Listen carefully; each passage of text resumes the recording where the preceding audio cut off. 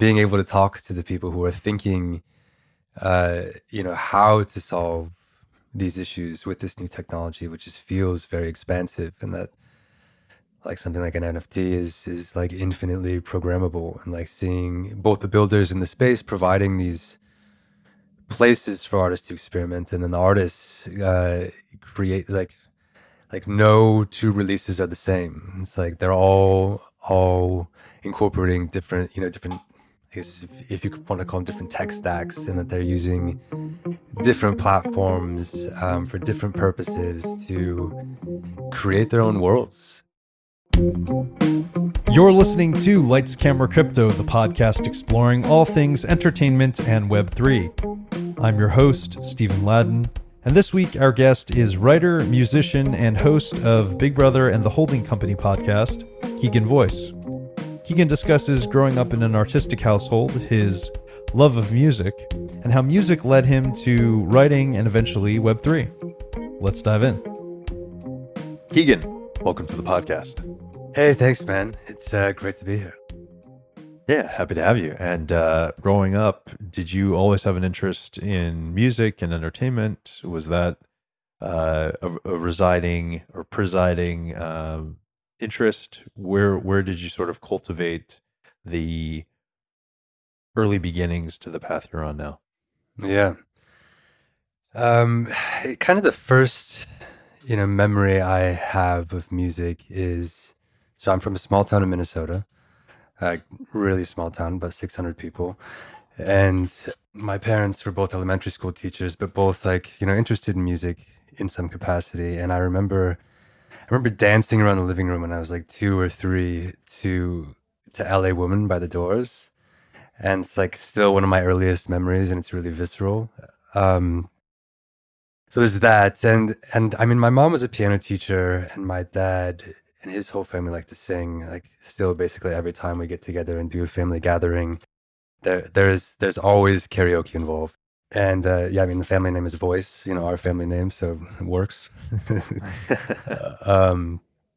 So yeah, I guess I was always connected to music, and like grew up listening to mostly classic rock type stuff. But I didn't really, I guess I didn't think beyond the actual experiential side of music until probably I got to college. It was always just like more of a love. I mean, I started playing piano because my mom was a piano teacher, and I taught myself guitar a little bit when I was in high school, but I didn't really think, I don't remember thinking like, what is this going to turn into, if anything. So it was really just something that you enjoyed, were passionate about, but never envisioned how that would parlay itself into something grander. I spent a lot of time with music now that I think about it. It's like I would, when we first got a CD burner on like our old desktop computer, I remember going to the public library all the time and borrowing as many CDs as possible, bringing them back, but they'd all be scratched up and barely listenable, but I would still I still wanted to rip them to my iTunes because it was just cool. I guess there was like a sense of curation and kind of collecting to it that I really enjoyed as well. And like the early days of the internet, getting to do like actual research into the bands and the music, and contextualizing the love for that, something that was like purely sonic with like, the stories of the people creating them. But yeah, it wasn't until college that I like, I don't know. I played a lot of sports in high school. I think I didn't really think, I don't remember thinking about the future that much, aside from like a pipe dream of being a professional baseball player at some point, I think. Which everyone at some point, if you've never played baseball, has, and that's instilled in you, probably around the T-ball era, I would say, basically. when you first can round the bases and then watch what you're doing on TV. For sure. Very cool. So you get to college, and is that sort of the merger of music with other interests? How does then your path sort of evolve from there? Yeah, so I mean, I was also in high school. I developed love for like film, and I spent a lot of time watching movies. So when I got to college, I went to a liberal arts school that encourages people to explore. You aren't even allowed to declare a major for your first 2 years. Um, and I thought I wanted to study film, and I started to study film, and that was really cool. Like I really liked uh, that pursuit, but I realized I remember having a conversation with somebody. I actually played baseball my first year in college, um, but I remember having a conversation with someone who was on the bus with me, also a baseball player, also a music guy, about my love for film. And I realized, or he actually realized, that it was entirely contextualized and predicated upon my love for music. And like that was what I liked. It was like the mood, like creating the mood. I mean, I love film as a standalone, art form as well. But realized that it was really music that, when I was speaking passionately about film, that is what I was talking about. And he was like, "Why you should study music then?" And I was like, "Well, then maybe I should." um, so I did, and I switched my focus to music. There's a whole battery of classes that you need to take when you're going to major in something. And that's what I majored in. Um, Amongst which, music theory is a big part of it, and music history.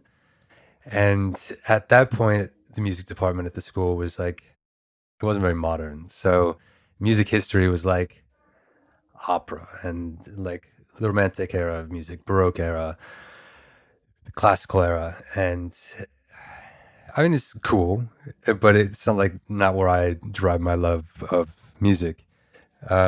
Music theory also cool, like important to know for understanding the structure of music. But like once you really get into the nitty gritty, it's just like it wasn't quite what I was looking for. And so then I sort of switched over to composition, and I focused on that, and I focused on vocal performance as well. And I played in a band in college, and that was a lot of fun. Uh, have some very fond memories of some uh, pretty wild shows that we that we played in basements and other strange places. And yeah, at that point, I just kind of leaned all in the music. I had a radio show through the college radio station. Eventually, became the music director of our college radio station. I like worked in the concert hall. Like arranging scores for the orchestra, and I worked at our student run music hub, called the Cave, as like a sound engineer. Although I would definitely not qualify myself as a sound engineer. That's what I was doing. Um, for bands who would come visit and come play. Um, and I think that was also probably like the height of my music discovery. And I think it is for a lot of people, getting to college and being independent for the first time. And like music is kind of a natural language of communication, Sure. I think. And, uh, meeting people who had a lot more exposure to other types of music than I'd had at that point. Like mostly what I'd listened to up until then was classic rock. And then I got, like way into new metal late high school, and was listening to a lot of like Slipknot and Korn and Tool uh, and bands like that, and then being exposed now for the first time to various indie music. I mean back then it was still just called indie music, and that actually meant something. Right. And like folk music and neoclassical music. I got exposed to minimalism, which became very formative for me. And punk and post punk and all of the things. So it was like an explosion in my musical world, and I think after that is when I leaned into it, realized that I still didn't know what I wanted to do after college, but I knew it. I wanted it to involve music. Right. And you talk about that sort of explosion of music, and I think college and sort of those years where you have, or in any situation when you're exposed to a variety of different people who all have different tastes, it's really quite an eclectic experience to see. Oh my gosh, I might have only been listening to this one genre, but now there's this whole world out there of these different sounds and these different Totally. performers, and yeah, very cool. So then music becomes the central focus. Where do you start to merge music and tech and sort of the Web3 components to your career? Yeah, it still took a while after that. My first job after college was working at a radio station in Chicago, that is called WXRT. It's great. It was like, one of the original free form radio stations back in the 70s. And um, it was a lot of fun to be there. And I was there for about a year before I left. And I still didn't know I still didn't know like how I wanted to be involved with music. I knew that I didn't want to follow, like, I didn't really want to be a performer. Like, I remember, my vocal instructor, I was in college, was like encouraging me to get into opera and or theater, and just had no interest in doing something like that. Was it that you weren't really passionate about it, or yeah, about opera specifically? Yeah, definitely. I definitely do not have a passion for opera. I think it's, it's cool, but it's not what I'm passionate about. I mean, I loved playing in bands. But I I don't know. I think I didn't at that point have like the proactive oomph to, to continue to pursue bands. I also knew of bands as like not this very economically viable path, and had to choose something, and I still wanted to be close to music. So I started writing about it. And uh, someone told me at some point that if I write about music, then I should, if I'm going to go to a show and write about a show, then I should get free entry to that show. And like that was a life changing realization. I was like, oh shit, I can write about music and just go see music for free. And so I started writing. I like had my own blog that was called Hits from the Blog. um, Love it. and slowly but surely, like I started writing for some other blogs, still for free, and then started writing, like, for very small amounts of money. I was like the national indie rock beat writer for AXS, which is like known as being like a kind of a ticketing platform, sort of. Hmm. They have like a TV station as well. Did that for a while. Um, but yeah, I mean, mostly at that point, I was doing it just to go to the free show. I was going to, like, at that point, I was living in Boston. I was going to like 4 or 5 shows a week, just riding my bike all over the place. I think I'd, had my budget down where I could get like one beer at 2 of the 5 shows I went to each week. um, and yeah, and then after that, it's like I knew the music editor, one of the music editors at Noisy, which was one of the music verticals at Vice, and pitched something to him, a piece, and I wrote that, and it was like a very eye-opening process in terms of like being edited for the first time very heavily. And I remember taking it very personally and thinking that I was no good at this thing. Of course, that is just part of the process. Hmm. And yeah, moved to New York and continued to write for Vice a lot. And at that point was still just writing about various scenes. Like, I was actually covering a lot of like experimental, New York scenes, talking to like these, old avant-garde composers, covering some like neoclassical music and people who were writing film scores. And found that really fascinating to be talking to the conceptualists who really gave you a good lens into some of the why behind the music that they were making. and I thought that felt really expansive, both as an art form as like an opportunity to write, write about it.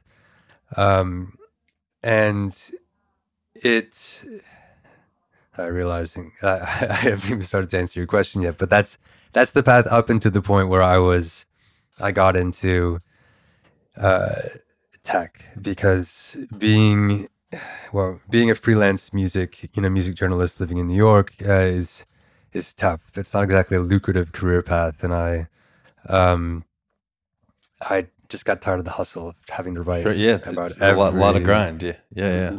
every little thing. Yeah, I mean, I was also writing for Nerdist at the time, and writing like 8 articles a week for them, and writing for Vice, and was just writing a lot. So I kind of accidentally started doing some recruiting work in like tech startups, and that expanded into like people operations as a whole. And initially I had no interest in this thing. I didn't want to be doing it. I just wanted to be doing music stuff. Um, but in hindsight, it I am really grateful for that experience, because it gave me a lens into how tech works and how organizations are structured. Because I was hiring from like all of these different perspectives, from like C-suite to all the way across to front end engineers to like design interns and marketers, kind of across the whole gamut. So like seeing the organization and like the objectives through each of these lenses was actually pretty cool once I figured it out. Um, and got involved, like that work kind of expanded into doing like like culture building and some DEI work and like immigration support. And I actually came to enjoy that quite a bit. And after a couple of years of doing that in tandem with my music journalism, I quit. Yeah, I mean, I kind of quit both for a while and started my own music startup called Gray Matter, which is like a community layer on top of existing streaming services. Mm. And continue to pursue that. But like thinking back to this was 2019 when it was first conceived, and we first started to work on it. But it feels like thinking back on that version of myself, it was a very naive version of myself, and thinking that I had wherewithal in the music tech space because I'd been a music journalist and because I'd done people operations. But the music industry is a very interesting, kind of convoluted space that has a lot of complexities. I think unnecessarily so. And yeah, I mean, every single day just showed me how little I actually knew about the music industry and music tech, Mm. specifically. And And this just is coming from working, writing extensively in and about the music industry. So that's a interesting realization. yeah, I wasn't writing about the industry so much then. I was writing about different music scenes and like the artists themselves and the music that they were making. I didn't really touch on the industry itself in my journalism prior to that. And yeah, it was it was just constant discomfort for a couple of years. And the pandemic happened, and I think that's when I kind of returned, to Web3 as well. I had been sort of peripherally involved. As you're pivoting from music back to Web3, but having both worlds sort of be at the forefront, what was it that helped you carve a niche that embodied both lanes? Hmm, that's a good question. What it felt like to me is that there were a lot of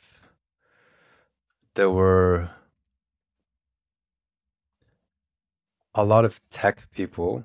There are a lot of very technical people who are building in Web3, and there were a lot of artists also who were kind of playing a dual role of playing around with like these different mechanisms for distributing and selling their art and connecting with people and cultivating community.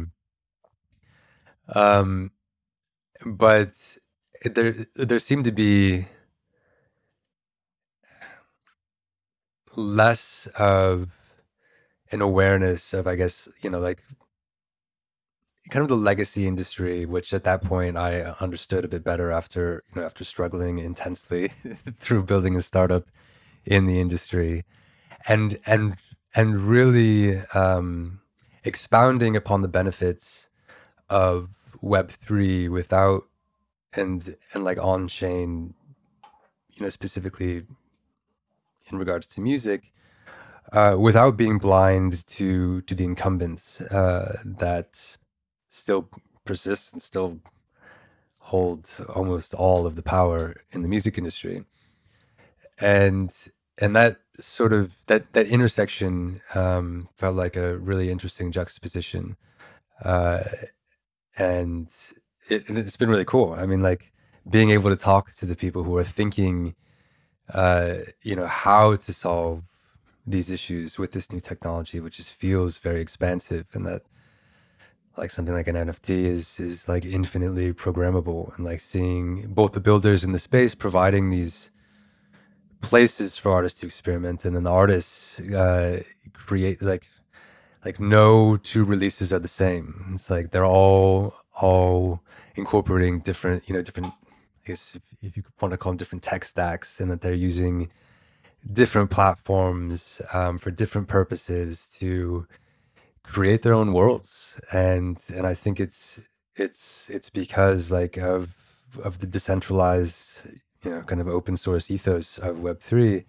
It allows you to, to transcend the traditional walled gardens of centralized platforms. And yeah, that idea of world building is really fascinating to me. So thinking about that from a music perspective, and like a return to context and a return to like human connection that has been abstracted away from the streaming platforms that we have. I think that all those things made me quite interested in the space and like trying to marry these two things. Sure, sure. And how then, once you had that as your, call it your central focus, how did that road lead to Decentral? Yeah. Essential is actually part like a part of the early part of that decision. Um, I think when I first started to marry these mechanisms, I was thinking about it more through gray matter, my startup, in how like seeing all of the benefits of Web3, but that it has many challenges. Obviously, it introduces a lot of friction and a lot of um, it's more expensive, et cetera, than like using something like Spotify. And thinking about like sort of reconceptualizing what gray matter could be as kind of a bridge, and like start to leverage some of these mechanisms. So that was like kind of my first time thinking about these things. And and then I met Matt actually through FWB. um, and Matt is the editor in chief at Essential, and he had posted wanting to look, that he was looking for a writer. And I reached out to him, sent him a few clips. And the first piece that I ever wrote for him, like, well, first we like had a conversation, and that went well. And I pitched him this piece on like this FWB dinner that I was going to here in London. And I wrote about it. And that went well. And then I pitched him, this like larger piece on music NFTs. And Matt let me write like close to 4,000 words, Oh, um, wow. which I really appreciated, because I felt like all of them are warranted. Although I do have a bad habit sometimes of forgoing brevity in in my We, writing. well, I hear you, and I can relate. It's hard to be succinct. It's like that, that Mark Twain quote. It's like if I had had more time, I would have written less.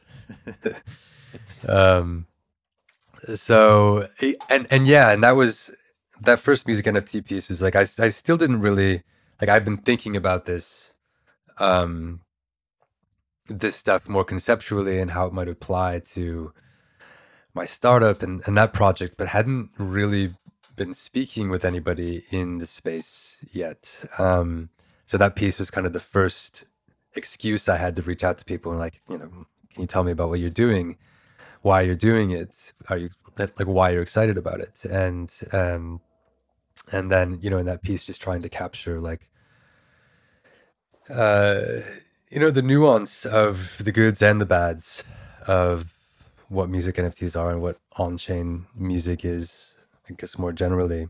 I think oftentimes a lot of the rhetoric that exists around Web3 and Web3 music is is either very good or very bad. It's either, hyper stigmatized or it's seen kind of through rose colored lenses. And I think there are some good reasons for it to be stigmatized and not. And there are good reasons to be optimistic about it and not. Um, so trying to capture that, and I think that's sort of been uh, my grounding principle as I've continued to write is to not let myself get dragged too far one way or the other because it's very easy to, you know, to go drink the Kool-Aid and or, fully reject.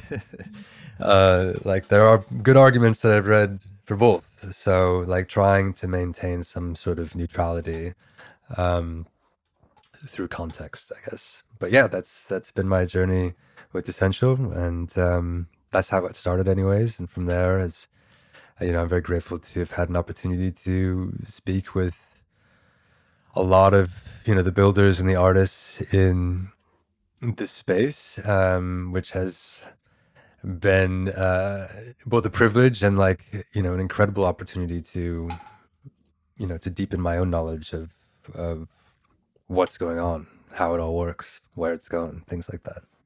Yeah, yeah. And in terms of those conversations that you're having, and in terms of your own show, Big Brother and the Holding Company, how does how do you continue to kind of walk that line of neutrality while also getting to uncover information from some of these leading voices, and really how have you cultivated community in that sense? Hmm. Yeah.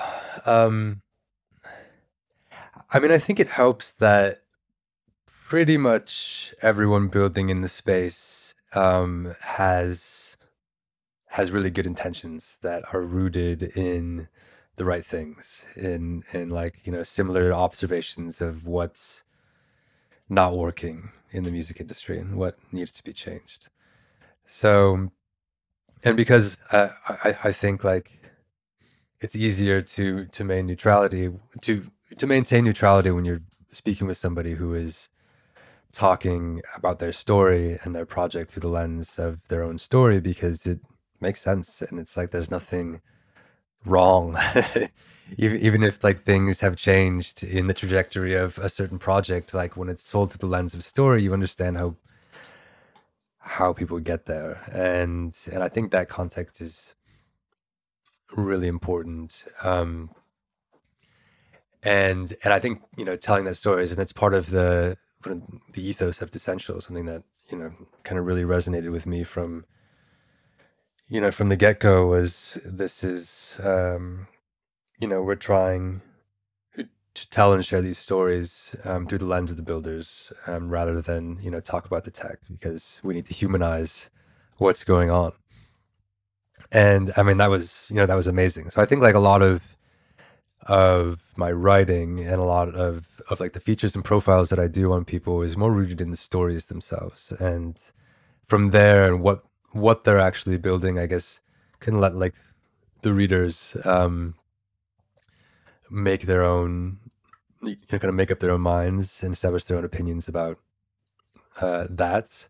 I get a little bit more ranty in my my weekly newsletter, which is called The Beat, in which I talk a little bit, but I think most of my rants are still against um like like a lot of the silos and things that exist in Web 2 and like the over financialization generally of the space, rather than targeting any individual person. So I guess to answer your question, I think rooting stories in people's stories is the key, and then speaking about trends more generally without targeting anybody is also a key in being able to stay neutral but also informed and maintain connective relationships as well. Well, in that element of connective relationships, I mean, it's really finding the, as you mentioned, the human elements of the people behind the tech, and how at the end of the day what they're putting into their work is ideally consistent across the board in terms of, as you mentioned, perhaps there's a lot of altruism and goodwill that is in the space, and it's kind of uncovering those anecdotes and stories and motivations, that are powering the product. But those conversations, kind of in line, as you're saying, with the Decentral mission and sort of the work you're doing. It's figuring out, what those motivations are, and how people have been able to lean into them to create what they're creating. Yeah, totally.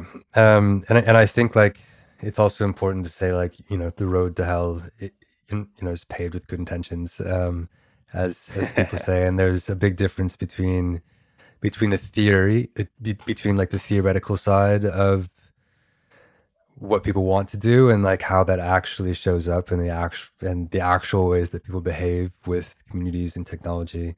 Um, I was at ETHCC last week in Paris, which is the Ethereum Community Conference, and was at a talk where someone was talking about this exact thing, like thinking about socioeconomic ideas and trying to translate the theory of them, how they can be better to like actually being better. And he talked about this meme on one of the slides that he had seen about like uh, what it's like thinking about a DAO versus what it's like being in a DAO. And one side is like rainbows and chocolate and all these things, and the other person is just like very sad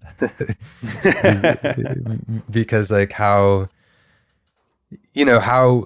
how we theorize things are going to turn out generally are not the case. And that's why it's so important to actually find evidence in human behavior and let that be the guide, uh, to what people build. And I think that there's a lot of work still to be done on that front, and actually finding out what the consumer layer of Web3 looks like. I think pretty generally, but that also applies to music. But yeah, I think people are thinking about that as well, and I'm excited to see how that how that manifests. Sure. And well, I think what you're underscoring too is the R&D that Web3 presents to, in this case, we'll call it, to both the music industry and to other sectors as well, where by interacting with, whether it's the existing community in the Discord, or through Twitter, or whatever platforms people use to engage with the fans of music or the enthusiasts of a product, it's kind of soliciting that feedback so that there's more of a chance that the theory is aligned with the wants and the needs of the people that are participating in the consumption.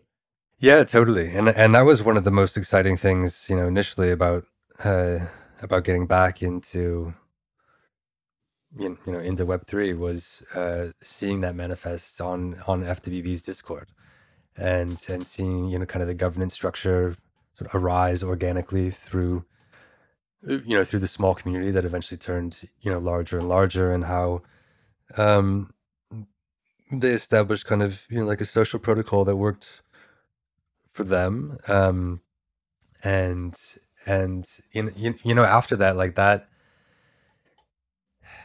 spurred a lot of theory, and also before that, but I guess that was my beginning into that. Like that spurred like a big interest in like things like social governance, and thinking more about mechanics behind the structures that we rely on all of the time. And I think that's when I like really started to dive into things like how does the music industry work, like really into the nitty gritty and the granular aspects of like licensing and copyright, and who owns Spotify, and like what does it mean that these people own Spotify, for the rest of the industry. um and it like sort of created a template for how i, I think we should probably be thinking about the social structures that surround us, and the norms that we embrace, and I think that's been overall pretty healthy, and it's like kind of shed a light on the way in which things work, and I think people are demanding a bit more because of that. And Hmm. I think that's given Web3, because of its you know I guess open source mission oriented nature, by and large, more steam, and I think more credibility by those who have taken the time to understand how it works, or how it could work anyways. What do you think, on a personal tip, having taken the time yourself to understand how things work in the space, what's one of the guiding principles that's helped you? And it could just be actually in your career in general. It doesn't have to be Web3 specifically, but what's one of the factors that's helped you bet on yourself when making these moves from, initially film to then music to then uh, tech, then coming back to tech after going to music again? How have you remained confident in what you're doing, and that eventually the pieces will align as they should? Yeah, that's a big question. I Yes. don't think I was that confident for a lot of it. um, think I followed where, I mean, it was partially where my interests were pulling me, and partially where like my needs were pulling me. Sure. The initial move to tech was not because I wanted to be in tech, but because I needed to make more money than I was. Um, and then, but yeah, I think that the other side of that, uh, you know, moving forward with like letting interest pull you in directions, and when you have the privilege for it to allow you to do so, I think is can be really powerful. I think because I've never really had a job. Like I've been employed technically for like 1 year of my life. um I think that's sort of created a different mindset of how I should spend my time, and the opportunities and places in which that time could be spent, and music's always been like the under the underlying, or I guess overarching theme, um in this path. But yeah, I mean, it's contingent upon a lot of privilege, And I think just kind of waking up every day, feeling a little overwhelmed, and just taking a moment to meditate and be like, all right, you can do it today. Yes, Trying to one day at a embrace time. resilience as much as possible, and just hoping it works and that I don't fuck it up. Well, I think to what you're saying, it's hard to fuck it up when, or it's harder to fuck it up when what you're pursuing and what you're involved in is something you are genuinely interested in and genuinely curious about. And perhaps having that deeper level of interest and a deeper level of curiosity allows more malleability to find opportunity and see possibilities that perhaps you wouldn't be thinking about if you were less passionate.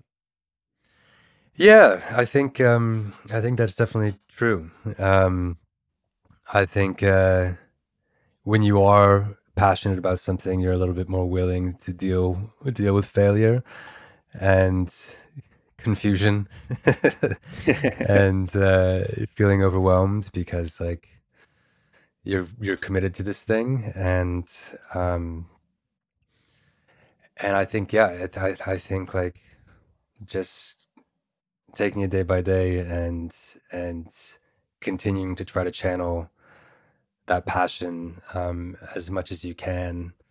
I think that's if you have the means, if you have the privilege to do so, is not a terrible way to live. No. And even if you didn't have the means, doing that in your spare time until Sure, eventually that becomes the way in which you're providing yourself sustenance could also be a potential path too. totally, totally. It's happened before, definitely. Yes. Yes.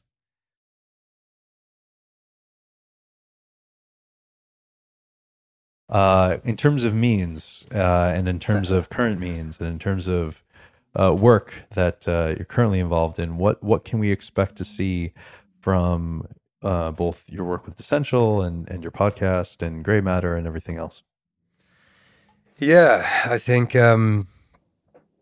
regarding Essential, it'll be a lot more of what you've been seeing if you have been seeing it. I've got a weekly newsletter called The Beat. Got a weekly podcast called Big Brother and the Hodling Company. Um, and we'll continue to, you know, talk to and write stories about the people in the space who I think are doing the most interesting work to help it achieve, you know, I guess its greatest potential. um, and yeah, with Gray Matter,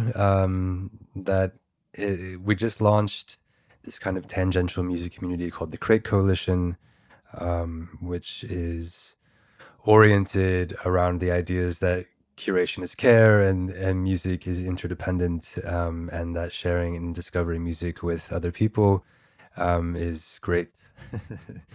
And we're organizing in a Discord for the time being, uh, sharing music together, talking about it with more context and more human connection than is um, allowed or empowered on either streaming platforms or mainstream social platforms. And yeah, we have a weekly conversation series there called For the Record, where we talk about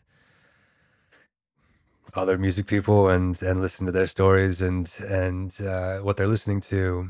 And yeah, and eventually the hope is that we can learn a lot about how people um, behave around music, how these connective tissues